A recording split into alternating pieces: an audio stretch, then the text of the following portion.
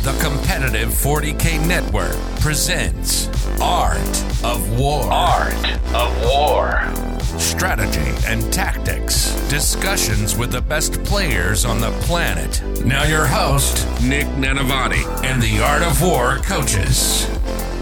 Hey everybody, welcome to another episode of the Art of War podcast. I'm your host, Nick Nanavati, and I'm joined today from someone all the way from the land down under once more. We have the winner of the Dice Arcade GT, and now just recently the Gladiator Teams event as well. 2 first place finishes and a member of Team Australia, Alex Englezos. Alex, how are you doing? Really good, thanks, Nick. How are you doing? I'm doing fantastic. I'm super excited to talk with you today because we're going to go for a wild ride and talk about an army I know basically nothing about. It's probably the faction I know least about in all of 40K, and we haven't had it on the show in so long. We're going to talk about the Adeptus Mechanicus. Alex, you're known in Australia as one of the top players who uses kind of underrated, underpowered factions. You really made Salamanders work in a time where Marines were not very popular. You're obviously making AdMech work at phenomenal levels. We're going to unpack that today. And, you were making Death Card work, I heard. I'm super excited about all this. Before we get into it, I just want to remind everybody, this is part 1 of a 2-part show. In part 1, we're going to go over Alex, meet him as a player, his philosophy about the game, how he makes it work with AdMech and Death Guard and Salamanders and all that schnaz, how he's a member of Team Australia. And then in part 2, for our patrons, you can subscribe on AOW40k.com. You'll get access to all of the wonderful meanderings about how this AdMech list actually works, its matchups, its tactics, how Alex puts it on the table, moves it around, and uses it. If that sounds like it's something you're interested in or interested in fighting against, maybe the new AdMech meta, join us in part 2. All right, Alex, let's get into it. Talk to me about yourself as a 40K player. How did you get into this? I actually got into it right before the first batch of COVID. So I haven't been playing for too long, but I had a friend who played, and we actually started playing Age of Sigma to start with. Just very casual, looking at 500-point games. Didn't really expand on too much from there. In between the loop, I always thought that 40K was lame. And I thought, no, the sci-fi part doesn't appeal to me. Lo and behold, I found AdMech, and the Adeptus Mechanicus style, lore, everything kind of just meshed with me well. I thought they were great. I thought that they kind of matched more of the sci-fi and grimdark setting than some other factions, or as an example, Ultramarines and things like that. That was the poster child. So I got into AdMech by doing that, and had to spend a lot of money because AdMech is an expensive army. But that was really what got me started. Then I started playing some casual games at a local store. Then just went straight into tournaments. After my second tournament, I actually went to the Victorian Team Championships. And I can't remember if this is right, but I might have actually had a stream game versus Liam Hackett in my second tournament ever, because my team, unfortunately, was doing very well. And back then I was running a Lucius, this is 8th Ed book during 9th, but I was running a Lucius brigade. So I had 12 units of 5 Vanguard with double plasma reach and just running around the board with +1 invuln. And in the end, GW gave us, Vet Cohort, which was the 5-up invuln anyway, and they gave us that now. So I guess I was maybe slightly ahead of the curve, but it was a blast. And since then, I've just enjoyed it, and I've really tried to keep the community going here and do my part and just have positive games. I think 95%, if not more, of my matches have just been an absolute pleasure. So that's what keeps me here. That's awesome. Yeah, we love the sportsmanship aspect, and just that's why we play it. One of the things you just said in your story about how you went to your first tournament, your second tournament ever, the Victorian teams, and you played Liam Hackett. You are now on a team with Liam Hackett representing your country. Yeah. That's so awesome. So there's a lot to unpack here. How did you, we kind of jumped a lot of steps in a player's natural progression through the hobby. You were like, all right, I'm going to play Warhammer. AdMech, here we go. Most expensive, weirdest army, not very popular. What's up my speed? I'll go to a local tournament. Cool. I enjoyed that. A lot of people are a little fearful before the first tournament, but you jumped right in and you were like, okay, that was cool. Let's get on a plane and fly for Victorian teams against Liam Hackett. What is that progression? Did we skip some steps? Not really. It's really weird. But I mean, I think there's obviously a copious amount of group chats that you get involved into. And, God, my group chat right now at this current state probably goes through probably about 5,000 messages a day. But back then it was maybe closer to a couple of hundred. But I was just eager and I thought it was fun. And, it was great. Had an amazing community, had a great set of people that wanted to take me on this journey. And I think, in between that whole period where we had, obviously COVID delays and everything else, I just wanted to have that escape and I wanted to have that journey. So it worked out amazingly well. And yeah, great that the outlet was 40K because I've made that, my go-to hobby after that. Yeah, that's super awesome. Well, okay. How come you are drawn to these kind of offbeat factions, AdMech specifically, but then I know you've got some other weird stuff going on in those brains. Yeah. I mean, look, even though I play AdMech, which is a weirder faction and not so often played, I then also try to make a bit off-kilter lists. And when people will say, hey, that's terrible when I post it, and then a week later they go, that's genius. It's hard to be a successful snowflake. I mean, a lot of people attempt it. It's a popular approach to the game. Like, I'm going to innovate the newest, hottest thing with the faction that sucks. And, very, very few people, if any, ever succeed with it. So it's pretty impressive. So I'm very much an advocate right now that the Adeptus Mechanicus probably doesn't need any more buffs. I can understand there's some things, there's nuances that they could make the faction easier to play. I don't necessarily think that means that they need to get buffs to make it easier to play. So I think that's where the core issue is right now with AdMech. So one thing that's really driving me to get results is to really simplify the lists and design and show that having simple lists allows you actually more flexibility to make more technical plays, because that's all you have to really focus on. So my most recent list, was a really good example of that. And, I'm not really a huge fan of the 20-minute command phase things or anything like that. So I really love trying to find hidden gems within factions that I love. Salamanders was very easy. You just make a fluffy army, which is just Flamers, Melters, Thunderhammers only, and all of a sudden you have a really good list. But then utilizing their stratagem, Born Protectors, there's 7 different ways you can actually use that. I remember I started using them, and lo and behold, Tyranids just came up into the meta, and having a fly rent, go in, destroy something, then fly out was obviously the worst thing possible. But with Born Protectors, you can overwatch that fly run, then get into combat with it, and usually they cannot deal with 10 aggressors. So, 5 that they charge and 5 that are in there. So it actually stops them from running away, and then you can usually just get in a really efficient trade, especially when the fly run's expected to get, 3 or 4 turns worth of value. So, but not only that, melters, showing people that if you just keep yourself within 12-inch range of, your whole army, kind of like your own synapse. If an enemy charges something in the front line and their back line is staying 29 inches away from your eradicators, just in case you get like a good, advance roll, or if you're, +3 inch range, you actually just 2d6 heroic them up. You don't care about the overwatch, but you just move them forward so that way you can actually shoot their back line next turn. So it was very kind of weird Elder jank, and I'd love to talk more about Salamanders and different plays that you can make with them in the future. But yeah, I just love finding these weird things and going, hey, this is cool, this is different. This allows me to use the movement phase, not just in my turn, but in other people's turns. That's something that I'm really happy with. I love what you just said. This allows me to use my movement phase, not just in my turns, but in other people's turns. And I think, your answer in and of itself really exemplified that you're trying to play a very technical game of 40K where you're moving and you're micro-moving and you're trying to pile in and consolidate and take advantage of whatever situations your opponent arises. You don't have to... You can do that with any faction, basically. So what is it about, say, Salamanders, and, they have the Born Hero stratagem like you just got into, but AdMech, they're not considered a specifically mobile faction designed to get in combat and manipulate those technical aspects. And when my brutish understanding of AdMech is basically 20-minute command phase, I don't understand. They shoot me really hard, and then the guys with the chopsticks kill me in combat. So, that's pretty much all I got. Where does the technical aspects come in? Yeah, look, AdMech's a bit of a funny one. I think technically the technical aspects are very minor things.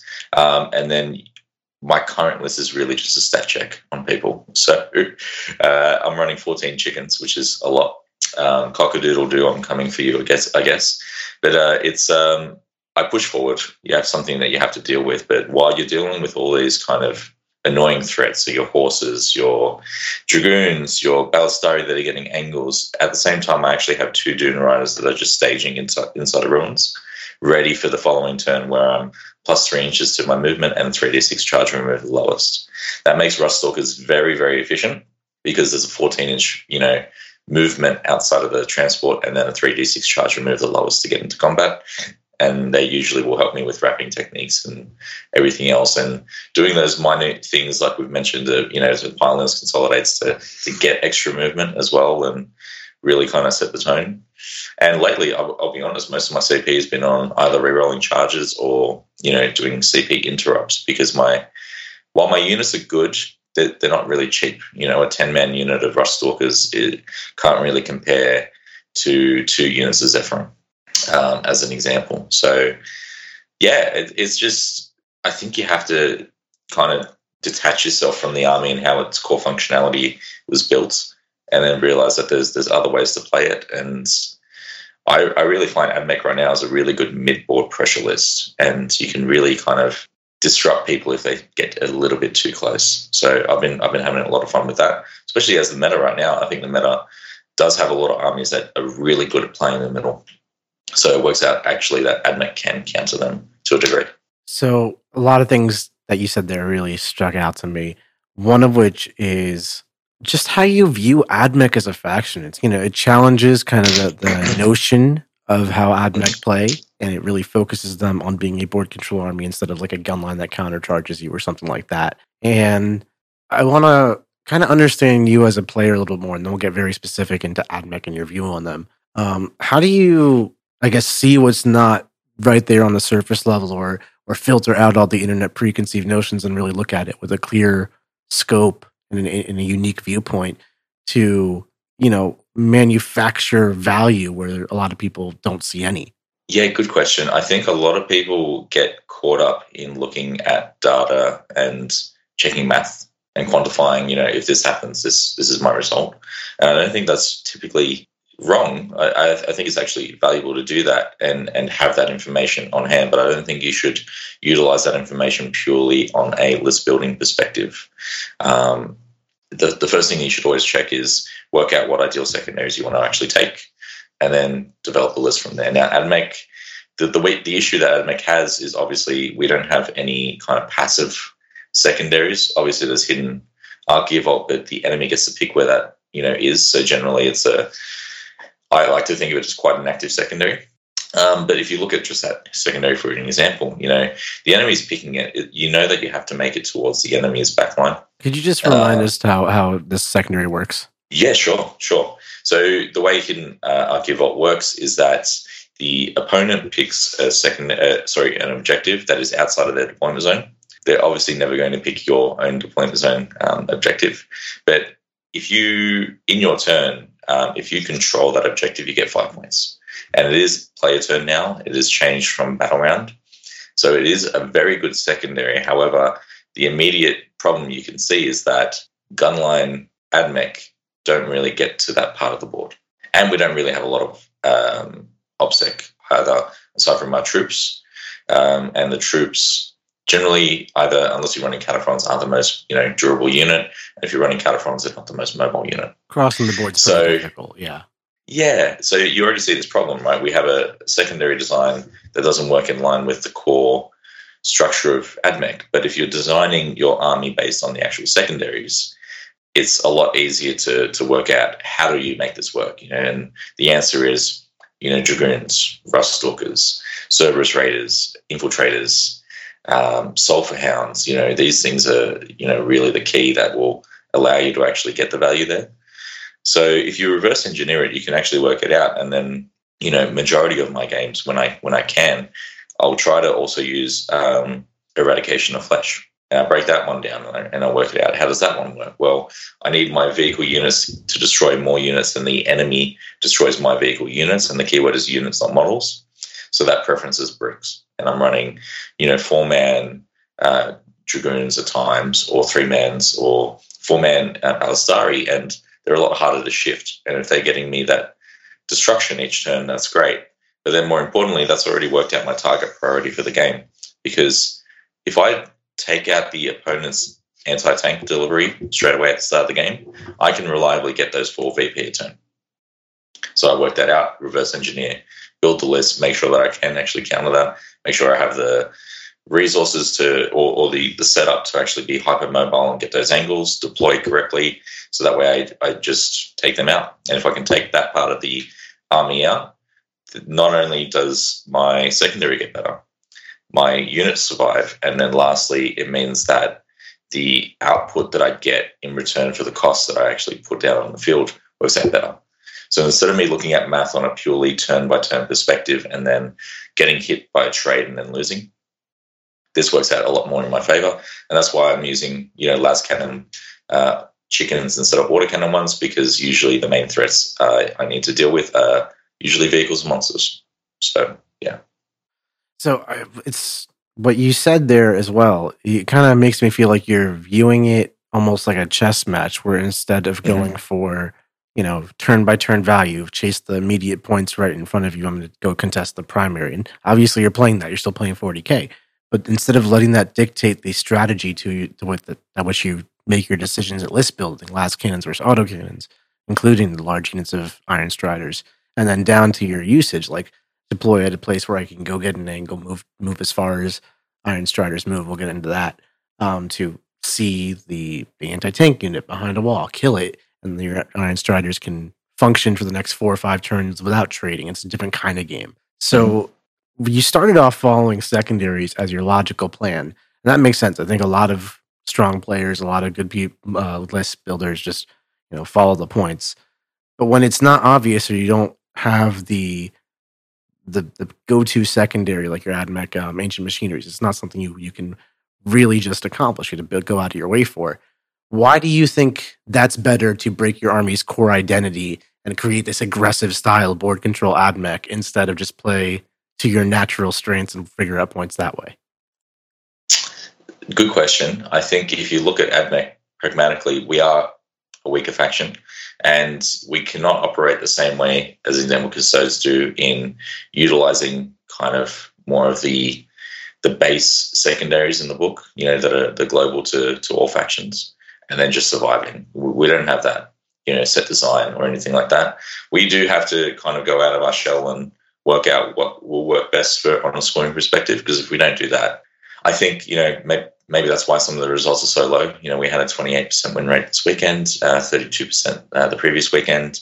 And I think part of that is because we're set in this weird kind of limbo period where we do need to actually go out and really test things. My Admech lists right now are 70% melee. Really? And I just have some, yeah. And I identified it as a shooting army, like just earlier this month. Yeah. It's crazy. I do have some really strong shooting capabilities.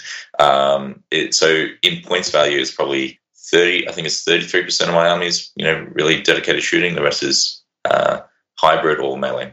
Mm-hmm. And then all of your list choices from there kind of flow through that, and it's more like a different way of viewing the same problem or same army. Yeah, and I think, when ARCs came out, a lot of people were saying, hey, this is going to be a really strong meta for shooting armies, and they're not wrong. You have your Iron Hands, your Dark Angels even, and Gene Stealers, without AOC are very, very scary. Their melee is arguably just as scary, but their shooting right now is insane amounts of volume. All of these are very valid. However, you shouldn't look at that and then just associate, well, Admech needs to remain in their identity, because it doesn't actually work on a scoring perspective. Mm-hmm.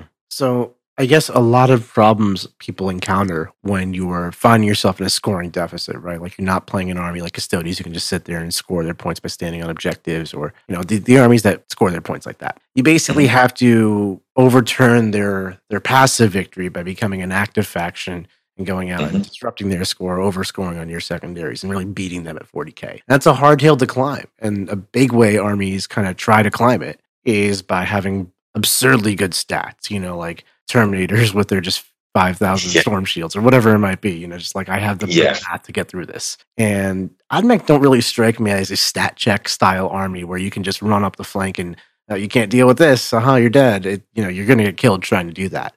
So how do you actually maneuver your army effectively against all of the offense that 40K brings today? It's interesting. I kind of agree and disagree about the stat check portion because I agree. Look, I mean, when you compare them to, like you said, the 33-point Terminators with Storm Shields and Thunderhammers, we definitely aren't a stat check army. Or looking at, the fabled, 20 Custodian Warden list, or even previously a stat check army would have been the Dreadnought and Calyptus list that Custodes would run. But with Admech, you can still kind of stat check we do have initial mobility. I wouldn't say that we have ongoing mobility, but being able to pop raiment of the Technomata on a Ballistari unit and then auto advance 6 means that you're moving 16 inches, and then you can get an angle to shoot, which is really, really potent. And if you're an aggressor, that's a 19-inch move.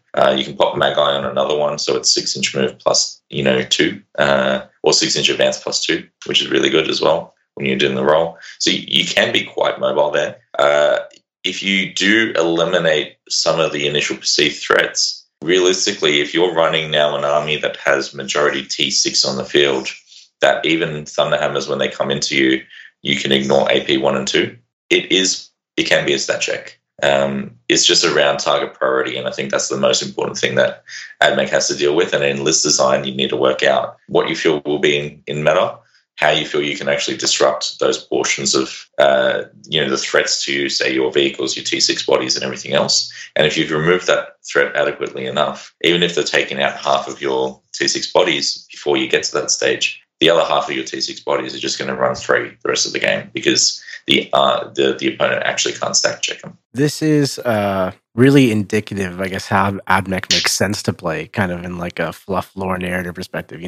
Get your protocols, eradicate, and do it in procedural order. And it's kind of cool to see the strategy applied like that. Not all of the oddball factions that you kind of make work apply the strategy like this, or maybe they do, and I'm offbeat here. I mean, it's your answer. But how do you pilot different factions like that? Yeah, good question. I think I've had to just obviously never compare factions. Okay, that's a good point. Starting with that, you'll get yourself in a rabbit hole, and then you're trying to make things work that you could in one faction, and you won't be able to do it. So let's just talk 3 factions as an example. Adeptus Mechanicus, Death Guard, and Salamanders all play vastly differently. You might say, hey, maybe Salamanders and Death Guard operate the most similar. It's pretty wrong. The similarity is that there's a lot of 3/2 wound models that are durable and slow, right? So that's how you draw that comparison. Yeah, but it's odd because Salamanders also then have 18-inch land speeders that you can utilize, who push forward. And then as long as you keep them within 12 again, you can keep getting more movement with your aggressors. So if an enemy charges you, you move up your 2d6. On average, that's 7 on the dice roll. So you've moved now 7 inches in the opponent's turn. You probably moved 5 inches your turn. So you're already at 12-inch movement. Then in your turn, you're going to move another 5. So you're at 17. And then you're charging something. So it's a bit crazy. The way it works is you really kind of spread the board. And you have just units kind of everywhere, 1, 2, 3, just everywhere on the board. And you've got this amazing synergy. You've got double Overwatch. You have all these other things. And, I usually try and run successors as well. So I have tactical withdrawal. So while you have done these heroic interventions, even if you don't wipe out the opponent unit, you can fall back and then charge something else. But more importantly, you're kind of falling forward, like going further, closer to the opponent in their backline, and then charging their backline. So the army can be scary. I know that's a very different way to play it, but it's the way that I like to play it. But if you look at Death Guard, that was the challenge given to me by my gaming group because they know how much I love movement shank, and Death Guard's traditionally not a movement shank army. I am running the Ferryman there, giving myself an extra solid 1-inch movement, but more importantly, I'm utilizing some of my faster units to slingshot and kind of dictate where the opponent will be. by having a giant aura where I halve all their movement. So that's the way I'm utilizing that. What that allows is actually better predictions for what you need to do for your future turns, because it's easier to predict where your opponent will be landing their units. And from that, you can actually already stage, set up, generate angles, whatever you may need to do for your future turns while being relatively safe behind everyone. So that's kind of the way I'm adopting Death Guard right now. And it's a bit complex. There's a lot more to it. But I'm trying to find the commonalities between these three different factions. And basically, to sum it up, the AdMech we've gone through in detail, how they play eradicating very specific anti-tank targets and then kind of board controlling from there. Salamanders, you say you approach the game by creating these like triangular layers where it's very hard to charge you, basically because you have the Born Protectors rule. We don't need to get too nitty-gritty into this moment right now about how that works. And then through that, you can, again, do board control by having these areas of the board that are difficult to charge and then very punishing if you screw up tactically. And then same thing with Death Guard. You're having movements so that you can 2 turns down the road, 3 turns down the road, really pin them in, figure out where they are. Understand, I assume, like, if they're only moving 4 inches instead of 8 inches, they're not going to be able to get line of sight of me if I move to this spot. So, that's how you can kind of traverse the field a little bit more safely. There's a lot of depth to the tactics that you're using here, but they all, to me, seem a little predicated on my opponent making the critical mistake of giving you something to charge to sneak up the table with 2d6 inches, +3 on a pile and +3 on a consolidate, a weird heroic intervention. There's a lot of, like, if my opponent just stays away from me, scores a lot of passive points and shoots me, like, is there outplay for you with this kind of hope they screw up so I can take very good tactical advantage strategy? There is a little bit. I mean, with my Salamanders list, I also have an Ancient. So if you do shoot me, I generally shoot you back. There's an issue of potentially outranging me. However, that's why I have the speeders in the list as well, to get those initial angles and disrupt some of their shooting threats. And then if it's a melee fight, I'm happy. For AdMech, it's a bit more different. There's some ways that you can really disrupt AdMech. The easiest way is by just turning off their efficiency in stats. So as an example, turning off rerolls, giving transhuman, things like that really, really hurt AdMech. And for Death Guard right now, obviously, everyone knows how much they hate mortal wounds. It's a bit nuts. and if you can get rid of their characters, it's very scary. Okay. So I get what you're saying in terms of the general approach to the game. How would you classify your actual play style? Like, if you could basically teach other people how you play 40K and they can learn from you, what would you describe it as? Realistically, I look at it not in the sense of being a dice game. I am notoriously known for being terrible at rolling dice. I am shocking. Half the time, I can fail 4-inch charges with a 3d6. The other day, I had a unit of Rust Stalkers only to take out 2 infiltrators, 2 Primaris infiltrators, which was absolutely shocking and swung the game by about 12 points in just that turn alone. So I'm really bad at that. But what I think is, if I try to detach myself and really look at it more on for lack of a better word, just a board control, board in front of me. Where do I need to go to get value? Where do I need to go to score points? How do I do this? And it just works out a lot better for me. I mean, obviously, I feel that I roll terribly. Sometimes I roll good. Sure, that's fine. But the thing that I'm always in control of is movement. That's a set value. You understand how it works. And that's something you can accurately forward plan throughout the game. So if you start looking, for me, I generally try to look up to turn 3 ahead at deployment. So if I can work out my turn 1, my turn 2, my turn 3 during deployment, then I'm feeling really comfortable with what will happen.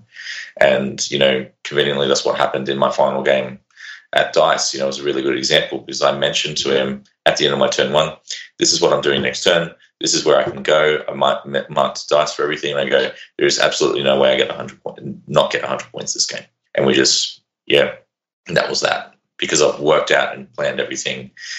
So put the units down correctly where they need to be at deployment, move the right movement, staged where I needed to stage so that way I could do my future things for turn 2, and then again for turn 3 afterwards. So for me, it's all about pre-planning, measurement. you get better at it as time goes on. The other day I also accurately predicted where it was crazy. It was like bang on every single, what do you call it, blip that a gene stealer unit had. I went first. I predicted where every single unit would be and what unit was in each blip. And then he drops down and it was. And because of that, I was able to really kind of control that game. That's a level of understanding of 40K that most people simply don't even know where to get started on, right? I mean, talking about your Gene Stealer Cult specific example, myself as a professional player, I see my opponent with a Gene Stealer Cult army and they're putting 10 blips down. I'll ask them what's in reserve, what's on tank, and on or whatever. After that, I'll look for a concentration of blips, one off blip, whatever, something weird they could do with it. And after that, I'm playing my game. And largely speaking, and this is where I think you and I differ, Alex, which is there's so many things I want to talk to you about here. Before I get sidetracked with that, the Gene Stealer Cult, that's an example of who thinks of that. And then, you said you were able to plan until turn 3 and call with accuracy what the game is going to be. Now, that's definitely a skill that very skilled players have, being able to kind of read the ebbs and flows of the game and come up with what will happen. What is your process for figuring that out? I'll be honest, the main thing is practice, practice, practice. But it's also, I think, exposure. Now, I think where a lot of people, who want, who are competitive, we should say, because they are competitive, but they want to get to the next level.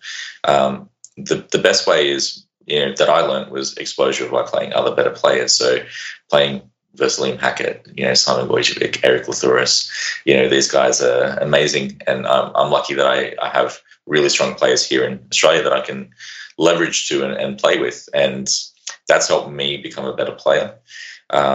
It's now at the point now where I guess I can show others how to do that, those strategies. I've recently been coaching someone on Emperor's Children, and I've made a absolutely gnarly, melee list and showing him the extra little intricacies of the movement, the pylon, the consolidate, the wrapping, and everything like that. Things that now he's really good at, but he wouldn't have known without exposure. And that's the same thing with forward planning and predicting the game. Once you actually start putting yourself in that headspace, it's a lot easier. It's sometimes harder. I mean, I know we're talking about it here on this pod, but I think people will hear it. They probably wouldn't put it into practice yet. They might try it once or twice, but they won't they won't actually be in that mindset to actually do it accurately. But I think with coaching, you can actually get to that stage, which is really important. I think once you do it, you feel a lot better. You also finish your games quicker. So if you're having issues with time, this is a really good way to, prevent that. And just be better at the game. And if you're predicting things, even if you're wrong later on, you start learning by doing that. You're never going to really be getting into a point as well then when you get surprised, because you've just gotten yourself to a point where you kind of understand how the opponent should be playing, what they want to do to maximize their points, and then what you want to do to either disrupt that or score more than them. I couldn't agree more with it's like a lot of players wouldn't know how to solve this thing. I've been doing professional 40K coaching for 4 years now, and so much of it is you don't know what you don't know when you're at a certain until you reach a certain level of understanding about 40K. And then having someone basically holding your hand, spoon feeding you the right questions to ask yourself and the right way to analyze your games and your moves and all that, that skyrockets your speed to get better. And what a lovely segue, Alex. You are now our newest Art of War coach. Congratulations. Thank you. Yeah. So by the time this episode airs, hopefully if not now, then in a day or two from now, you'll be able to have Alex as your personal coach for 40K. So you can sign up for that as theartofwar40k.com. We have a personal and a premium, 2 different packages. You get access to the war room. It's a really amazing thing. Alex, you can hear him talk. He's obviously very good at this game. I'm really excited for the next part of this discussion a little bit. Not quite part 2 time yet, but I want to ask you one more question before we get on in there. You and I both approach the game pretty similarly from what I can gather, in that we both value movement and things we can control. We're trying to mitigate dice, play it as ahead of the game as we can see through points, projections, and tactical nuances and everything. Use what we got. When I play this way, I really view it as a defensive, reactive mindset. Like I'm just trying to do the minimum amount of effort, expose myself the least amount to create the maximum of value on the table in terms of scoreboard, making sure I'm always able to predict that I will be ahead or, maintain a lead and be ahead for as long as I can, throughout the game, and have a 5-turn plan to ultimately win the game. And it sounds like you have the same approach, but you have a very aggressive approach with it as opposed to my hide behind walls and figure that way to score out approach. I do this because I find the big, mean people of 40K, like the Iron Hands and the Astra Militarum and the guns of the world and the brutal armies of the world, will really just kill me if I try to step to them on their game at all. So I instead try to play and create my own game with it. And much like what you're doing, but you're doing it in a way which I think fights them a little bit more than I do. How do you successfully fight them? So good question. I'd say that the most aggressive way I play is probably with AdMech right now. So I'll answer the question with AdMech as an example. So Iron Hands, very scary. Guard, very scary. However, AdMech, turn 1, if you don't go first, you get light cover and you also get +1 to your save. You're effectively mitigating 2 of their AP already at the start, and both those armies don't ignore light cover.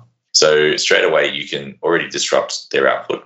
And when you have over 100 wounds of vehicles on the field, it's they can't take you out. You have some really cheap and effective vehicles. So as an example, a Dragoon is only 55 points for 6 wounds. And if you have a 1-up save, whilst also being -1 to hit natively and a 5-up invuln now, instead of a 6-up, it is very, very difficult to shift. And unless they're bringing out melters, they're not getting you to your invuln. If they want their melters to come out to you, they have to actually really commit. And if they commit, they also lose the game because then you can actually get to them. So, that's why I said sometimes it is a weird stat check in a way. And if you are running this many chickens like I am, or vehicles in general, you can't really hide them. You don't really want to. The biggest benefit they have is not really just their output or defense; it's also their movement. It's kind of a perfect triangle of what makes them really effective. So if you're limiting that part of them already, it's really bad. That being said, the Battlestari generally do hide turn 1, so that way the only thing they're shooting is the Dragoons. And again, like I said, the -1 to hit, +1 save, +2 save, I should say, really effectively, is really hard to get. They can definitely get the Battlestari, but they have to really, really, really commit an angle. And I love showing my opponent this is where you have to get to and agreeing with them where they need to be in order to see them. And once they agree on that, then I know. It's a great move for sportsmanship and also tactical advantage too. Know where to go. Yeah, I do it all the time. I mean, I even put dice down for my future turn. And what I will say is this is areas I can go in my future turns with these units. And I'll mark, one dice number 1 and put another dice, will be unit 1. Doing that just to scare them with that? No, not really. I think because a lot of people don't play AdMech, so they don't know what to expect. They don't realize that, you have 30-inch effective movement turn 1 with Raiders, as an example.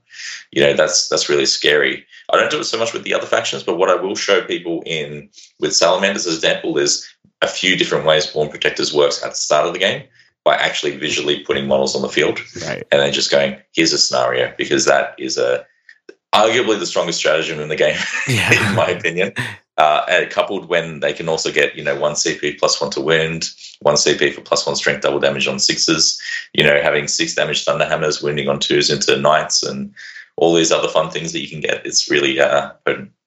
All right. So we're kind of coming to a close on this episode. I want to wrap it up by actually summing it up with your army list. You're going to read it off top to bottom real quick and just kind of leave us off with what you've taken to first place at not 1, but 2 super big events in the past couple weekends.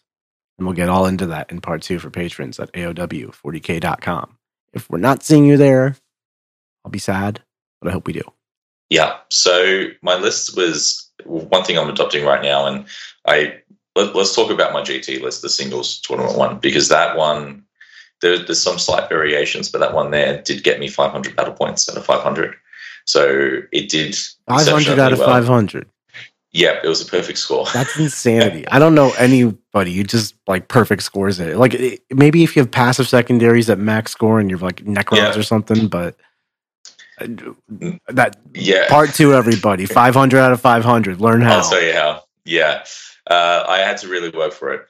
I won't say much more than that. We'll talk about that after. But I've been running Mars mainly because there's a really good amount of double stacking you can do there with buffs. As an example, we just mentioned +1 save, like cover if you don't go first. Plot twist, I only went first once. So it worked out really well in my favor having that one there. So I started in Mars. I had only 2 characters. One was a Marshal who had Exemplar's Eternity, so reroll hits and wounds of 1 in a 6-inch aura.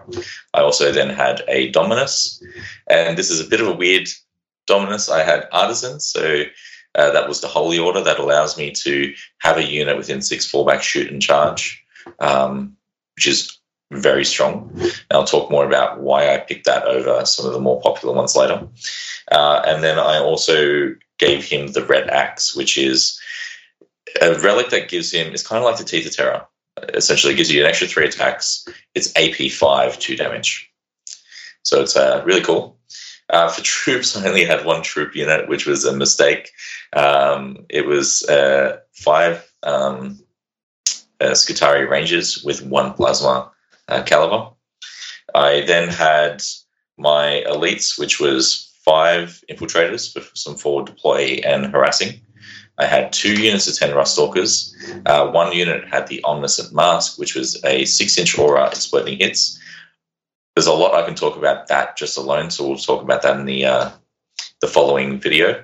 And we also had the other one with Temper Corpia, which was a fight last. All of these are running blades because razors are absolutely terrible. So always run blades, everyone.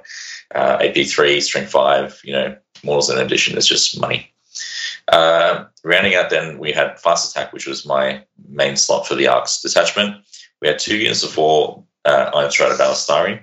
All of them had las cannons. We had 2 units of 3 Sidonian Dragoons with Taser Lancers, and also the Phosphor Gun that they have, which is now free. Then I had 2 units of 3 Cerberus Raiders. So there are horses, so I can pre-game move. They can move away when you get charged. There's a lot of different harassing things there. And then rounding it out, we had 1 Dune Crawler, just because I hate myself, I think, and 2 Dune Runners. We're going to learn about the hatred Dune Crawler. I'm very excited. Yeah. Arguably, he did get me some value, but not in the way he should have ever done. So we'll talk about that. Thanks so much for coming on, Alex. It's been a pleasure talking to you, learning about how you view 40K. Everybody, if you found this episode fascinating, come on over to part 2. Alex is going to jump on in and tell us all about AdMech. I don't know anything about him, so it's going to be a learning episode for me. It's going to be a learning episode for all of you. 500 out of 500. AOW40k.com, everybody. I'll see you later. Like what you just listened to? Check out Art of War Down Under and Art of War Unbroken on the competitive 40K network. The Art of War 40k.com.